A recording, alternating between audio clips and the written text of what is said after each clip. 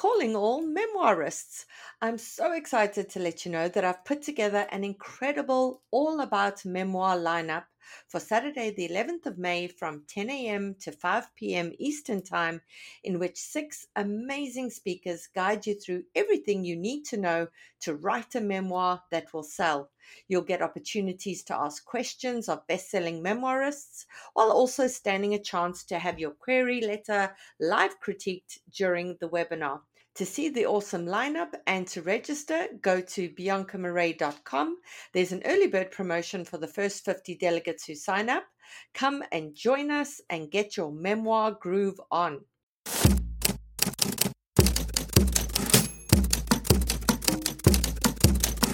Hi there, and welcome to our show, The Shit No One Tells You About Writing. I'm Bianca Marais, and I'm joined by Carly Waters and Cece Lira from PS Literary Agency. Hello everyone, welcome to today's bonus episode, which is going to be jam-packed full of content that we aren't usually able to cram into our other episodes with our guests and our Books with Hooks segments. So today we're answering all your questions that you've sent through to us regarding contracts, querying etiquette, editorial questions, and more. Cece and Carly, thank you for taking additional time out so that we can provide answers to our listeners. I love nothing more than to continue to hear my own voice, and I'm just glad everybody wants to hear it too. So thank you. Thank you for having us. Yeah. Alrighty, so let's begin with contracts, because this seems to be something that comes up quite often. And unlike Cece, the rest of us are not lawyers, and our eyes glaze over when we read the fine print. So here we have some questions that we would like you to answer. What we'll do is, Carly, we'll begin with you, and then we'll alternate in terms of answers. So question 1, how should a writer build a list of agents to query beyond just looking at what they're looking for? How do you determine that this agent is a reputable agent? There are many layers to that question, but I think I will tackle all of it as much as I can. So reputable agents sell books to large publishers who are only able to accept agented submissions, because any publisher that accepts unagented submissions, again, anybody can pitch them. So agents build their list and their reputation and their brand by accessing editors and accessing publishers that authors aren't able to do themselves. And that's kind of how we pay for ourselves. And reputable means they have a good track record, they are competent, they are able to get you great deals, negotiate for you, and have the author's best interests in mind. Reputable agents have been in the business a while, haven't just hung out their shingle. And if they are joining a newer agency that just is hanging a shingle, then the person who started the agency should also have been in the business a while. So having some sort of mentorship if they're new is really important. And in terms of building a list of people to query, I always suggest keeping your dream agents in the first round. Other people have different opinions about this, but I feel like you don't want any regrets if you get an offer in your first round and your dream agent's not in that round. So it is very important not to kind of do like a soft pitch round. It really is important to have everything top notch, ready to go, including your top agents. One thing I will remind people is that anybody at the kind of VP level and above has a really full list. So you are fine to pitch that agent, but just, if they're open to queries, but just remember that anybody that's kind of mentoring under that agent probably has relatively the same taste as them and has more space on their list. And a lot of times, agents who have full lists will pass things on to their colleagues if they think they're great. So definitely keep your eyes open for associate agents who are acquiring under senior agents who also have the taste that you like. So those are some tips for you. In terms of reputable agents, is there a website? Is there some kind of resource where people can Google an agent to see if there've been complaints or people speaking out against it? Because, obviously there'll always be disgruntled people, and disgruntled people speak louder than those who are satisfied.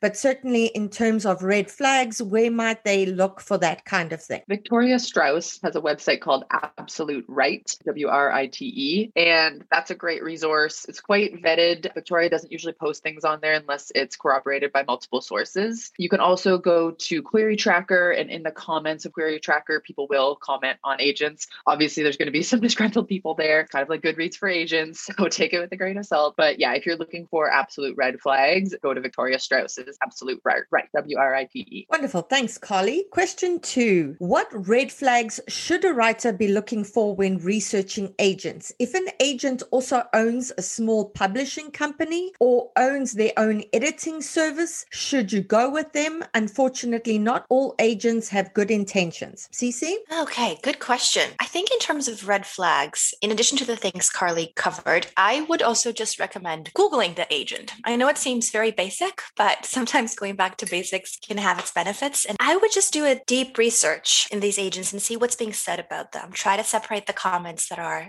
things like, oh, they took a long time to answer an email from the other comments. Try to see how many comments are out there. I think that if someone owns their own editing service or does their own editing on the side, that's totally fine as long as they're not providing those services for their clients. There should be a total separation from the editing you offer to the agenting work you offer. That's the most important thing. With a publishing company, I think that becomes a little trickier because, again, are you going to be pitching to your own publishing company? Because you can't do that. That's a conflict of interest. So if this is a publishing company that you have because you publish, I don't know, self-help books, right? And that's the thing you publish, but you don't represent self-help books, then that's not a problem because that's not a conflict. The thing to keep in mind, the concept is, will there ever be a situation where this agent is engaging in a conflict of interest? Meaning, will this agent be charging you for edits? If so, that's a huge red flag. Will this agent be pitching to their own publishing company? If so, that's a huge red flag. There are a lot of moving parts and many variables, but it is about keeping that concept in mind. There shouldn't be ever any conflict of interest, and no money should ever flow from the client to the agent. The agent gets paid on commission. So when the agent sells your work, preferably to a large publisher, the publisher will pay the author and the agent takes a commission of that. In terms of them saying a publishing company, something I've seen is that a lot of self-publishing businesses kind of cloak themselves as traditional publishers. So it's anyone who submits to the self-publishing company will get published, which is essentially self-publishing. How do people know how to see the difference between what is an indie publisher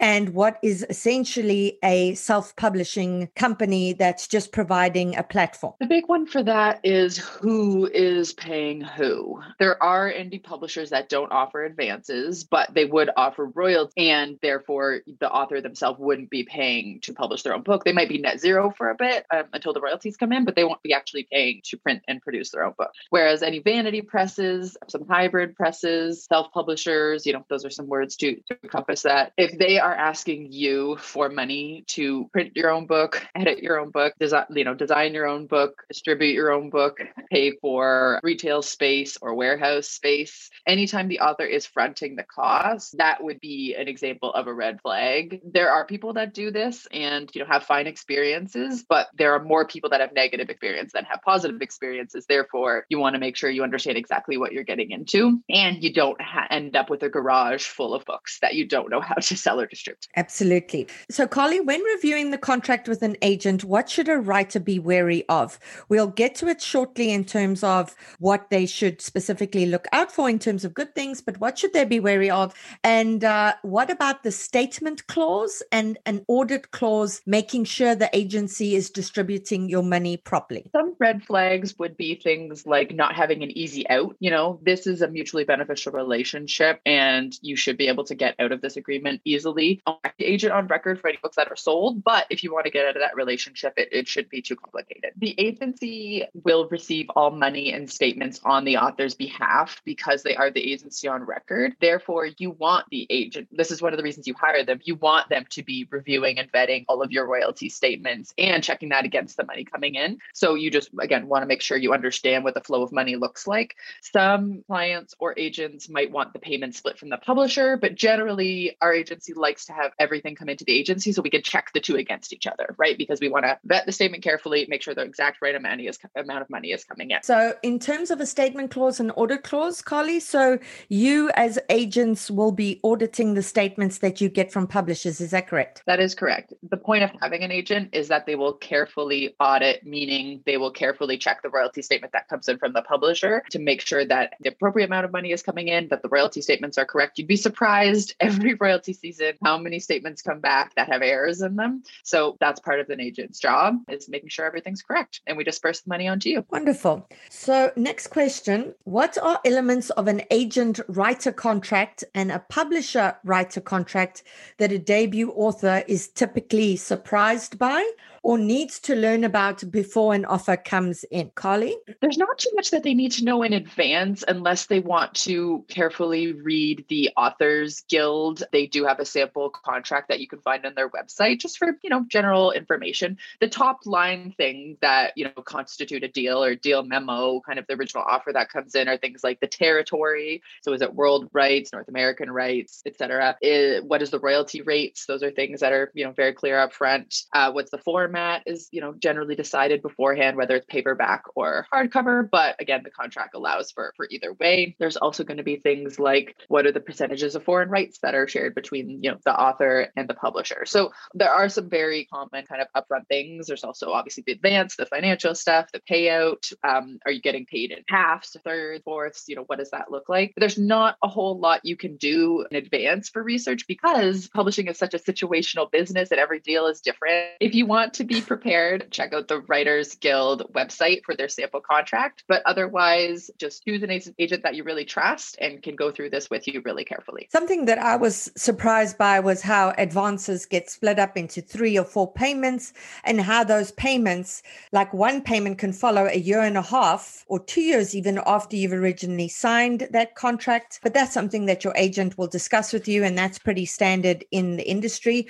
We tend to think advances are going to be this windfall that we get all at once, which is certainly not the case. In my experience, debut authors are sometimes surprised, especially when they've just signed with an agent, that the title of their work isn't on the contract. I can't tell you how many times I've gotten that question, like, but you didn't name the title of my novel or the title of my memoir. And it's about explaining that it's usually a relationship, that doesn't cover one work. Even if it is per work, it won't have the title specifically of your work, probably. And that's not a problem. That's not something you have to worry about, especially since titles change. Another thing that always comes up is co-agents. Usually there's some reference to co-agents in the agreement. And all the time I keep hearing this. People go, but I don't want another agent to work on my project. I signed with you. And they go, no, you're still going to be working with me. The co-agent is just typically someone who we work with in another territory. So, if we sell your work in, Japan, we typically have a co-agent on the ground in Japan. Or even for film, right? Like we have a co-agent who handles film and TV rights with us, like we're working with them. So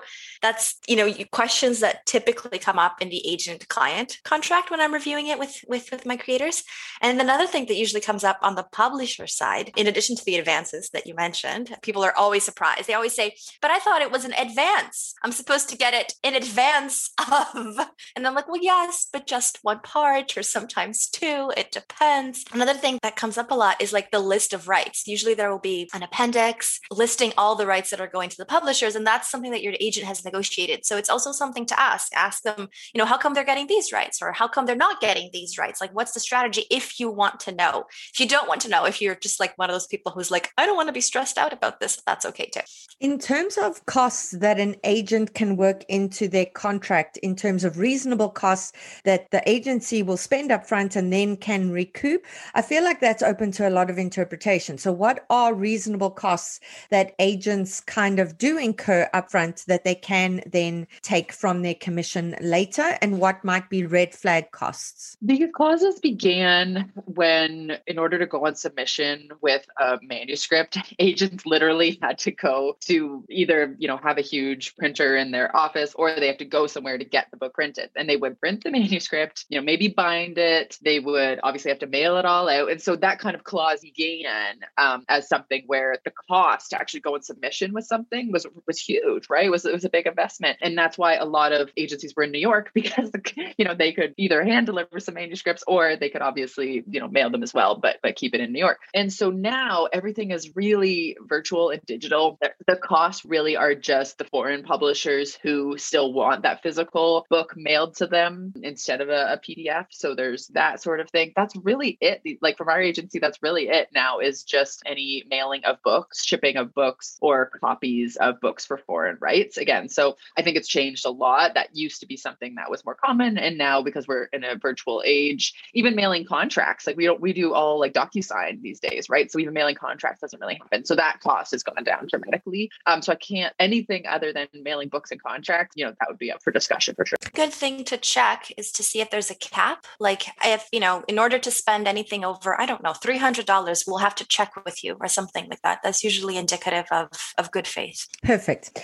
Right. Last contract question. Do you recommend authors incorporate themselves via LLC once they have a publishing contract or copyrighted intellectual property? This is something that new writers are terrified of, and I can't understand it. They're all terrified that their work is going to get stolen, and that by sharing their work with anyone, they open themselves up to this work being stolen. So that's another thing. Carly? So absolutely no need to copyright your work. Just by having your manuscript on your computer, having a Word document with timestamps in a court of law, again, not a lawyer, but that would say that this manuscript belongs to you, right? Just you knowing you're the one with the timestamp on Word, that's enough. And the other thing is that there is no copyright in ideas, but there are copyright in words. So you don't need to worry about someone, quote unquote, stealing your idea, because there is no copyright ideas. There's also no copyright titles. And in terms of the LLC? There are way too many variables to consider to answer that. What jurisdiction are you in? What's your tax situation? It's just too many variables. I would recommend talking to a really great accountant and a really great lawyer and a trusted friend who understands the writing business from the author's side as well. Getting referrals, these things are really important. It's definitely not one of those questions where you can answer in absolute terms. Yeah, and go back and listen to our episode with Courtney Mom. She wrote a great book called Before and After the Book Deal, and she kind of discussed the realization she had with that and the conversation she had with her tax person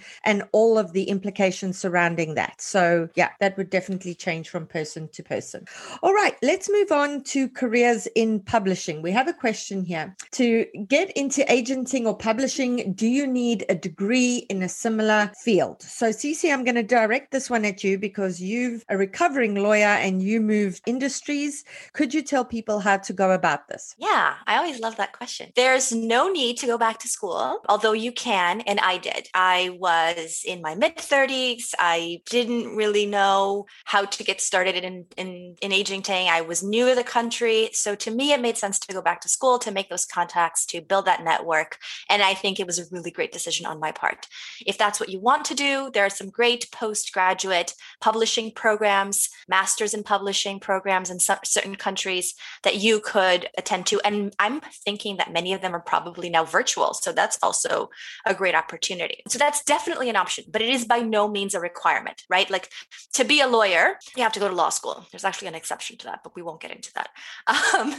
To be an engineer, you typically have to go to engineering school, but you don't need to go to agenting school to become an agent. There are people who move from other professions. For example, you could have been a bookseller all your life, and then you just move. You could be on the publisher side. You could be an editor, and then you could, become an agent. So there are many ways to go about it. And the most important thing, I'm a newer agent, so the most important thing is to find an agency where you will get mentorship. That is by far the most important thing to consider at the beginning of your career, especially. A great opportunity could also be internships. So to, take a look at Publishers Marketplace, their job listings, take a look at Twitter, go to agencies' websites and take a look at careers and stuff, and make sure that they're hiring or check to see if they're hiring for interns. And even interning at an agency, you kind of get a feel for what the agent's work is like. There's a lot of assumptions about what our day-to-day is like, and a lot of it is probably incorrect. So just getting a feel for it can help. Yeah, I think these are the main ways. Great.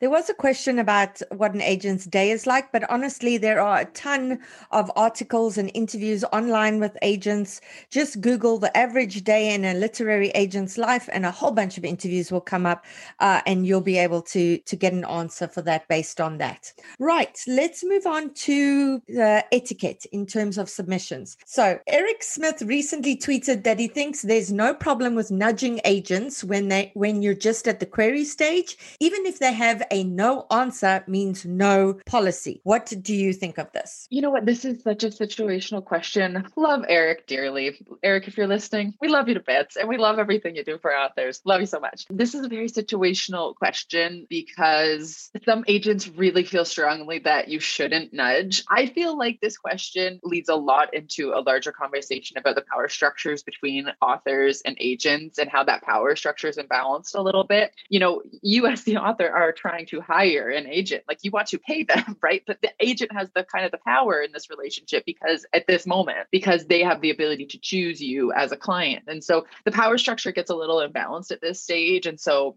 that's a topic for another time. But if the agent is open to nudges, again, they might say on their website, if you don't hear from us in 3 months, if we have a partial for 3 months, nudge us. My rule is generally, I say this on social media, I don't think it's on our website, but if I've had your partial or full for 3 to 6 months, send me a nudge. Totally fine. Tell me if you, presenting at a conference, tell me if you've won a little award, tell me if you're, tell me what you're up to if you want to give me a nudge, right? The best way to nudge is to be in a position to share great information. So just doing a like, hey, how's it going, isn't as strong as, just letting you know I had a couple other requests from other agents, just giving you a heads up on that, or I'm presenting at Thriller Fest next month on this topic, just letting you know in case you're there, something like that, right? Those are better ways to nudge. Again, if you have an offer, that's the best way to nudge. So yeah, I would say, be respectful about it. You might not, just recognize also you might not hear back about the nudge. Like I have nudges kind of sitting in my inbox, which are fine, but like I get 100 emails a day minimum. So I can't like even, I receive the nudge, I see the nudge and it is a nudge because I am nudged, but I can't reply to the nudges always. So, again, the power balances, I think make authors feel like they can't nudge, but there's no harm if you're doing it respectfully within a respectful amount of time. Yeah, definitely respectfully. When a nudge becomes like a child sitting in the back of the car on the way to vacation, are we there yet? Are we there yet? Are we there yet? Then that is problematic. You also don't want to become a pest. So there's that. Did you know that 70% of all books are sold online via e-commerce? If you're an author wondering how you can get some of that market share, this is for you. Hi, I'm your co-host, Carly Waters, and I'm here to tell you how writers can work on their author brand to build an audience and convert those followers into book buyers. Do you ever wonder why so many authors publish their books and later say they didn't sell as many copies as they wanted? It happens over and over, and it's all over social media. Authors really think it's a them problem, but not always. They really just weren't shown the way. And I don't want you guys to launch a book and show up at book events and have 2 people in the chairs. I have helped clients launch books to the bestseller list for over 15 years. I have now built a 6-module, 10-hour course with all my knowledge, and that will give you the craft and book business information that you won't find anywhere else. And there's an app. Over 100 of you have already joined my new course. And writer Siobhan Moore said, I'm halfway through the course and grieving that I didn't have this information sooner. There's really nowhere else to find it. Worth every penny. Thank you, Siobhan. If you want all that info and everything that will change the course of your writing career, go to carlywaters.com/course to learn more and use discount code POD15 for the month of April at checkout. That's POD, P-O-D 15 at checkout over at carlywaters.com/course. Hi, everyone. This is Cece. If you're a fan of books with hooks, then you've probably heard me use the term interiority. I often catch myself saying things like, these pages need more interiority, or the interiority here needs work. And that's because interiority is a super important element of storytelling. It's what makes books unique. But as it turns out, a lot of you have questions about what exactly is interiority and how to properly weave it into stories, which is why I'm teaching my popular Writing Interiority class in a new 2-day format. We'll meet on Thursday, June 6th at 8 p.m. via Zoom to cover all things interiority, including the difference between interiority and emotions, how interiority is different from telling, how to leverage interiority into plot points, how to strike a balance between interiority and mystery, and more. And then we'll meet again for a live cozy Q&A session on Monday, June 10th, also at 8 p.m. via Zoom, in which you'll have the opportunity to turn your camera on if you choose. If you're interested, check out the link in my bio on Instagram, and I hope to see you there. Right. This one for Cece. When you have a good request rate but aren't getting offers of representation, how can you politely implore an agent to tell you when and why they stopped reading your submission so you know whether to keep querying or to make changes? So again, I think that this question is a great question and I empathize with writers so much. The problem is that an agent won't have time to explain what about your submission didn't resonate with them.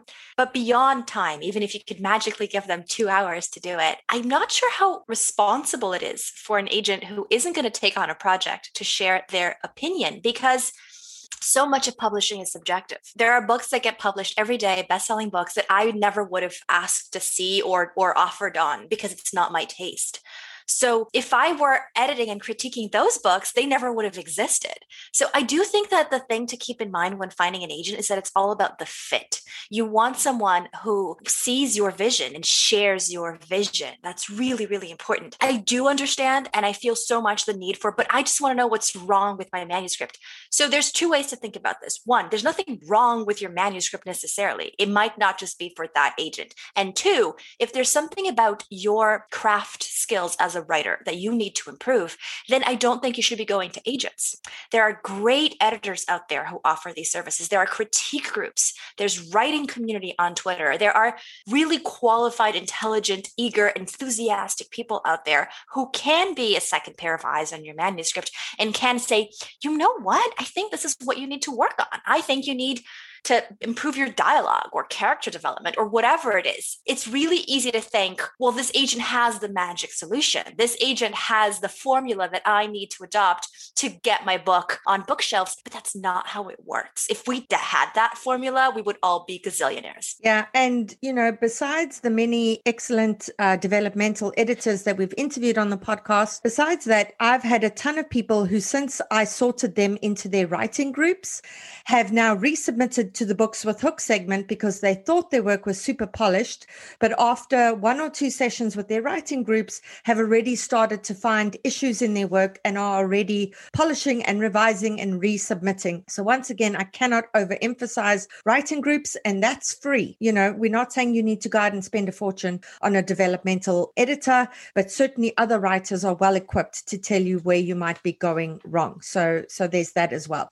Then one last etiquette question. Can you ever have 2 books by the same author out on submission at the same time? Carly? Generally, no. That's the safest answer because an agent manages an author's career, right? And so we are thinking big picture. Sometimes agents have prolific clients that are maybe working in adult nonfiction and children's picture book and YA, like they're dabbling in a couple things. But as the agent, we kind of need to have this eagle-eyed view of making sure that their projects aren't going to compete with each other on a, submission basis. So I wouldn't pitch like 2 women's fiction novels at the same time because, to women's fiction editors, because like it just shows a bit of market confusion. Like as the agent, it's my job to know like what is the leading project, right? And so I have to be able to consult on that. So those are some important things to think about. And there are times when I do have a client on submission, maybe in kidlit and adult. Again, we're working in 2 different spaces, but publishers also have non-compete clauses in their agreements. So authors sign non-compete clauses, and part of my job as an agent when I have a prolific client is to make sure that that non-compete clause is narrowed really carefully. Sometimes publishers will have some like, you can't do a competing project for 2 or 3 years. And then I have to say like, hey, we're living in 2021. You're not paying my author enough to not work on anything for 3 years. So we're going to limit that a little bit. Or we narrow it down to, we can't have a competing nonfiction project within this amount of time, right? And so, but a lot of authors are branded in certain kind of spaces, right? And so by saying you can't have a competing project, we also in today's day and age need to define what that project is. Is it a podcast? Is it a course? Is it a book, right? So again, really, really need a skilled agent to figure out what exactly is going on with that non-compete clause and having an agent that can envision your career as a whole over the next 3, 4, 5 years. Awesome. Thanks, Carly. All right. So we are opening it up now to some broader questions. Cece, what are the factors that make you not request the full manuscript after reading the first 5 to 10 pages? Number one reason is the writing is there on a line level. That's always the number one reason. Number 2, I think, so a few things. I'm not going to say the rest of them in order. Not enough tension, not enough authority in the voice. The conflict might not be clear for me. I might not be connecting with the character too, right? And connecting doesn't mean liking the character. I think we've covered this in our podcast, but it's about feeling like I'm inside their head. The thing to keep in mind for me, for my taste, is this. What makes a book different from a movie? And the number one thing isn't like the visual versus the reading. Not for me. The number one thing is that I'm inside someone's head in a book. In a movie, even if you have voiceover, you don't have voiceover all the time. That would be a horrible movie. So the privilege, the great privilege of books, the reason why I read is that I'm inside someone's mind. There is no other way in the world that I'm ever inside someone's mind. It's only when I'm reading, and it's phenomenal and it's fantastic and I love it. So if I'm not feeling that voiciness, if I'm not feeling that inner life interspersed with external life, if there isn't a good balance of scene, that's also another big one. Sometimes we're just not in scene. It's like, it reads like a journal. Yeah, it's a lot of things. But again, number one is the writing. I always say the best advice that I could possibly give to aspiring writers is to study the craft of writing. You're trying to be professional opera singers. The fact that you can sing in the shower doesn't necessarily mean that you're ready to sing in the opera, right? So that's the level of craft you have to develop. You're learning to play an instrument. You're learning to sing at an opera level. It's a huge challenge, but it's also an amazing thing. As a creative writing instructor, that's one of the biggest problems that I see time and again is too much telling, not enough showing, not dramatizing us, not placing us in scene. And that's actually why I've come up with the course that I'm offering on the 2nd of June, specifically to tackle that particular problem that we're seeing coming through again and again and again in those opening pages. For those of you who write unlikable characters or perhaps characters with some problems, I want you to listen out for an interview that I've got coming up with May Cobb, who wrote The Hunting Wives. This novel is full of really unlikable characters, people who do really shitty things. And this book has been hugely, hugely successful. I'm interviewing May, and that'll be a great podcast episode for you to listen out for in terms of how she was able to pitch this and how they were able to sell it despite all of these characters that nobody likes. Carly, what kind of revisions do agents ask authors to work on before they want to go out on submission to publishers? This really depends on the book, of course, and how competitive I think the situation was to get the client as well. The more polished a manuscript is, the more ready it is to go on submission, the more agents that are probably going to be competing for the project. And so it'll probably just be more polished and be ready to go. Earlier on in my career, when I was signing projects that were a bit less competitive, but I saw a lot of promise in, I'd be doing a lot of editing. And to this day, I still edit quite a bit. I probably edit less than I used to because I do have a lot more clients that are more established, have some books under their belt, and just kind of have that groundwork in terms of self-editing. And so if I'm signing somebody up from the slush pile, I usually say and hope that we're going to do about 1 to 3 rounds of back and forth, 1 to 3 rounds of editing. If I think a project is going to take more than 3 rounds of going back and forth, I probably won't sign it up because I just don't have the physical bandwidth in terms of space in my career and my day to be able to take projects on that probably have that much work. Might offer them an R&R. I think we probably have a question about an R&R coming up. So, we can talk about that. But there are other ways that I might communicate to that author, keep me in mind for your next project, things like that. But if something's going to take more than 3 rounds of back and forth, it'll be up to me. So let's move on to that R&R question. The question was, what makes an agent offer an R&R instead of a flat out offer of representation? So could you just, for the listeners who don't know what an R&R is, if you can get into that and just explain why you might offer that instead of representation? Yeah, so an R&R stands for revise and resubmit. Agents throw around terms like this and acronyms, thinking everybody always knows the terms, obviously. But yeah, it stands for revise and resubmit. And so there are many instances in my career that I have offered R&Rs, meaning I send them a very detailed edit letter. Usually what I do is I will reach out to them and say, I really liked this, but for XYZ reason, I can't sign it up at this time. Would you be open to an R&R? And if they say yes, they might say no, I've got some other agents that are sniffing around and I'm probably going to be okay. Or if they say yes, most say yes, then I'll say, okay, I'll send you over my edit letter. And then my edit letter might be 7 pages long. It might be like, I see so much promise in this, it's just not ready. If I send somebody a 7-page edit letter and they can turn around a manuscript and send back a draft, again, it could be 2-3 months. It doesn't have to be tomorrow. I expect you're going to work on this, and they can pull it around and wow me. To me, that is kind of training wheels to be a client in a way. I don't sign up every R&R, of course. I don't want to kind of set that precedent, but if I'm really wowed by that work, I know that they can do it. I know we see eye to eye. It just shows so much of kind of agent-client interaction in a positive way when it really works. Some of my more successful client interactions have been R&Rs because when there's a power structure between the authors that are submitting and the agents, there's just not a lot of time for us to get to know each other, right? It's based on a manuscript. Sometimes we read a manuscript overnight and have to email the next day and say, we want want to offer on this, especially in a competitive situation like HitMad? Like there is no interaction. Like some agents are just literally picking up the phone once they've read that submission. That's, again, a quick turnaround, 24 hours, and offering on a business relationship for the next foreseeable years into the future, right? Like sometimes we don't actually get to know people very well before we offer. So doing an R&R is a wonderful way to actually build a foundation for a solid professional relationship. Email communication, learning each other's styles. I can't say enough good things about R&Rs. So I would really just encourage people to take R&Rs very seriously because agents take them seriously. I would never write a 7-page edit letter for something unless I was quite excited by it. So I would really encourage everybody to feel good if you get it out. Awesome. Cece, this one's for you. How quickly do agents make offers of representation? Oh gosh, it really depends. It could be like in a really competitive situation. Carly just mentioned PitMad. It could be in less than 24 hours since receiving your manuscript. It could be in actually 2 hours.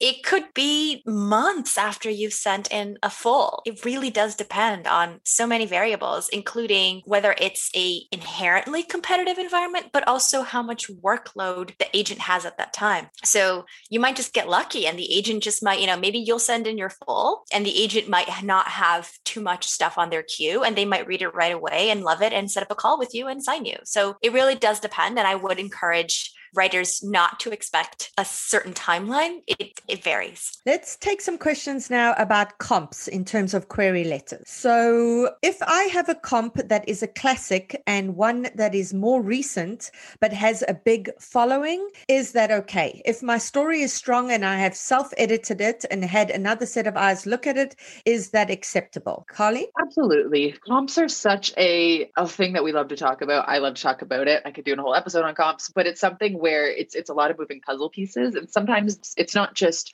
the weight of one comp. It's this comp meet that comp. It's X meets Y. It's this meets that. It's for fans of this in conversation with XYZ book, right? And so there's a lot of ways to layer in what a comp means. And so it's okay to have a larger comp. I usually say if it's a book to film or book to TV show, that's a blockbuster hit. That's one where you're just like, is it really a comp? Maybe for something that is really unique, something like You by Carolyn Kepnes, where it's like, it is kind of a blockbuster hit. Obviously, it's a New York Times bestseller, but it's a great hook if you have a serial killer male protagonist. You know what I mean? Like, so there are ways where blockbuster hits can still be great comps, but you're going to want to do a X meets Y. It's Joe from You meets this, right? And so you want to be able to use those puzzle pieces, and you can comp TV shows, podcasts, films. Like for me, I'm okay with any sort of comp because you're trying to place it in pop culture. We know that today's reader is going to be listening to podcasts, watching Netflix, listening to audiobooks,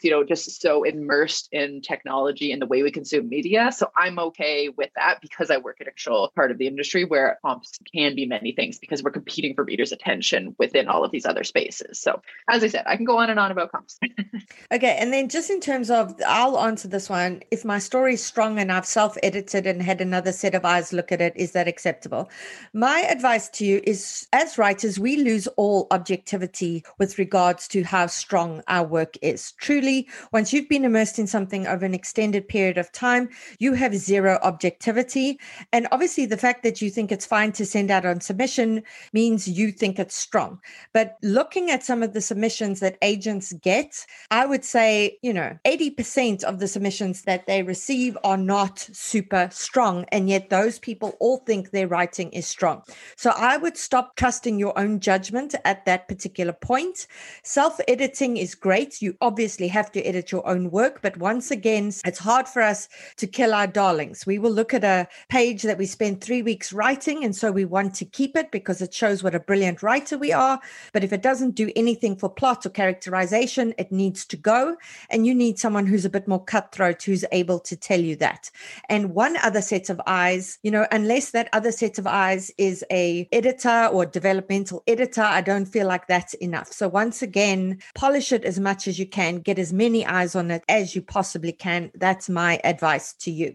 Another question on comp: should a comp be the same genre? For example, if I'm querying a traditional mystery and want to use a suspense novel for a comp because it matches tone and themes, is that okay? I would say in that situation, it's probably totally fine because suspense and mystery do have enough of an overlap that it's not a strange thing. I've also seen it happen. Like sometimes sometimes someone is pitching a memoir and their comps are for novels. And that also usually makes a lot of sense because a good memoir reads like a novel. So I wouldn't get too bogged down by the genre. Make sure that it's conveying the tone. And like Carly said, make sure that it's placing your work within the context of pop culture. It's also okay, actually, I think it's even advisable to add a line and explain how that particular comp applies to your work. So if I once got a great query letter that said, my protagonist is like Ivy in the book White Ivy by Susie Yang. So I loved that because I have tweeted about that book. I love that protagonist. I think she's a great character. So it's something to think about. To explaining that is okay, is what I'm saying. Wonderful. Another comp question. If a querying writer comps a book the agent represents, is this seen as good homework, or do you recommend different comps? My line of thinking is gravitating towards agents who rep similarly, but I'm curious about the perception from that side. Carly? It very easily teeters on sucking up. So it has to be like the absolute best comp. Another thing that happens sometimes, and again, I'm not saying this person is guilty of this, but writers will get a publisher's marketplace subscription and they'll see that I've sold a book, and then they'll use a recently sold book as a comp, and the book hasn't even come out yet. And I'm like, okay, you clearly haven't read this book. It's not even on NetGalley. Like that kind of stuff increasingly makes us icky. And so that's one of the reasons why, you probably shouldn't use a client comp unless it's perfect. The other reason you might not want to use a client comp is that I already rep that client. So if you're saying, oh, I'm exactly like so-and-so, it's like, well, I have a so-and-so, so I don't necessarily need a so-and-so. You know what I mean? So that's something where you just have to be a little bit careful. So if you want to do your homework and it's absolutely perfect, that's fine. If you were going to use that comp anyway, then pitch that agent, but just be really, really careful. Great. We're going to take 3 more questions. Basic question. When the submission requirement says 1-page synopsis, does that mean in font size 12 and double spacing? Does the same apply to a query letter too? It certainly applies to a manuscript. That I can tell you. If someone says they want to see 50 pages of your manuscript, they don't mean in 6-point font and single line spacing. In terms of the synopsis in the query letter, Cece? It doesn't have to mean specifically 12 font and specifically double spacing, but I would suggest for the synopsis that readability really matters. It's better to send a 1.5-page synopsis with good readability, even if the website says 1 page, than it is to send, okay, I'll make it fit into 1 page, but I'm going to use a really tiny font and the spacing is going to be awful. The first thing I do when I open up a synopsis, to be honest, and the readability is awful, is I edit it. And if you send me a PDF, I can't do that. So there's that too. I think it's really, really important to keep in mind that we read so many pages every day and we love it because it's the best job in the world, but it also means that our eyes are tired. So whether consciously or not, readability affects our decision. It has to, because we're human. So yeah, I would say when in doubt, 1.5 spacing, 12-point font, easy font like Times or something like that. And to give advice in terms of manuscript formatting, because I see this with my students as well, they will write walls of paragraphs, and there is the psychological thing in which we access information. So when we have a page that's got quite a bit of white space in between the words, that's more psychologically accessible to us. So make your paragraphs shorter rather than longer. Don't forget to indent your paragraphs, etc. If you're not sure how manuscript should be formatted, Google it. Look at examples. You want your manuscript to look like a properly formatted manuscript because this shows that you know what you're doing. And that includes dialogue formatting. Remember, different dialogue, different characters speaking go on their own paragraphs. You don't bunch a whole bunch of people speaking together, etc. And these are things that are so easy to look up as well. Last 2 questions. Carly, this one's for you. My manuscript could be considered literary fiction and or YA. What keeps tripping me up is how to suggest that it can be either or both without sounding as though I don't know what kind of novel I wrote. Should I tailor the query as one or the other based on what agents' wish lists are? Ooh, that's a real toughie. I think it's very hard to answer this question without seeing the material because the voice will really dictate who it's for. Obviously, there are literary novels with a YA age protagonist, but really you have to think about the audience. Who is it for, right? A YA book is for a YA reader. A literary adult novel is for an adult audience. So I think it really just need to evaluate and have some beta readers, and figure out who exactly is this book for, because it's really a market question, not a narrator question. I would very firmly put yourself in one camp, and I would actually avoid the word crossover, because who determines that? The market determines crossover. No no one else could determine crossover. Even publishers with the best intentions could try to market something as a crossover. It doesn't mean it's going to cross over. The word crossover to me is always sounds a little bit too confident. We would love if every book crosses over, but it doesn't. So I think just firmly in one camp. Awesome. Okay, last question for today. Cece, do you want to know a bit about other manuscripts an author has completed or has in progress in addition to the one they're querying? Does it help to get a sense of how prolific, eager, hardworking they are? In terms of the query letter, I would say that if you're working on something else now, you can add a line about that in the last paragraph, the paragraph that's a little bit about yourself. I always like to know, but I wouldn't say I have 7 other manuscripts, just because it could also indicate, it doesn't necessarily mean that, but it could indicate a level of anxiety that might not be so desirable. You could be talking about someone who literally writes up a first draft and sends it out and then starts another project. Again, not necessarily the case, but that impression might come across that way. So I would add one line about one other project that you're working on now, and that's it. And then when you talk to the agent, when the agent does offer rep, then absolutely share everything you have, everything that's in your drawer, everything that you still want to write. That is absolutely the time to talk about that. But for the query letter, there's really no need. I would also say that agents want to work with authors for the duration of their careers. So we want authors who are very eager and hardworking. That is absolutely something that we're looking for. It does come across, though, not necessarily the number of things you have is great, but there's other ways to show that. So don't worry. No one is going to not sign you because you didn't mention that you're working on another project. That doesn't happen. Awesome. Thanks, Cece. That's all we have time for today. For those of you who submitted questions, we still have a ton of them to get to, and we will try and get to them as soon as we can in terms of additional content. So certainly look out for that. And that's it for today's episode. If you have any questions about writing or publishing, please email me at theshitaboutwriting@gmail.com, and I'll do my best to get them answered for you. I hope you'll join us for next week's show. In the meantime, keep at it. Remember, it just takes one yes. Calling all memoirists. I'm so excited to let you know that I've put together an incredible all about memoir lineup for Saturday, the 11th of May from 10 a.m. to 5 p.m. Eastern Time, in which 6 amazing speakers guide you through everything you need to know to write a memoir that will sell. You'll get opportunities to ask questions of best-selling memoirists, while also standing a chance to have your query letter live critiqued during the webinar.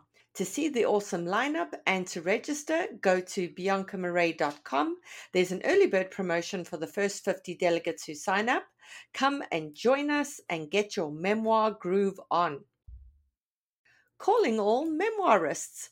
I'm so excited to let you know that I've put together an incredible all about memoir lineup for Saturday, the 11th of May from 10 a.m. to 5 p.m. Eastern Time, in which 6 amazing speakers guide you through everything you need to know to write a memoir that will sell. You'll get opportunities to ask questions of best-selling memoirists, while also standing a chance to have your query letter live critiqued during the webinar. To see the awesome lineup and to register, go to biancamarais.com. There's an early bird promotion for the first 50 delegates who sign up. Come and join us and get your memoir groove on.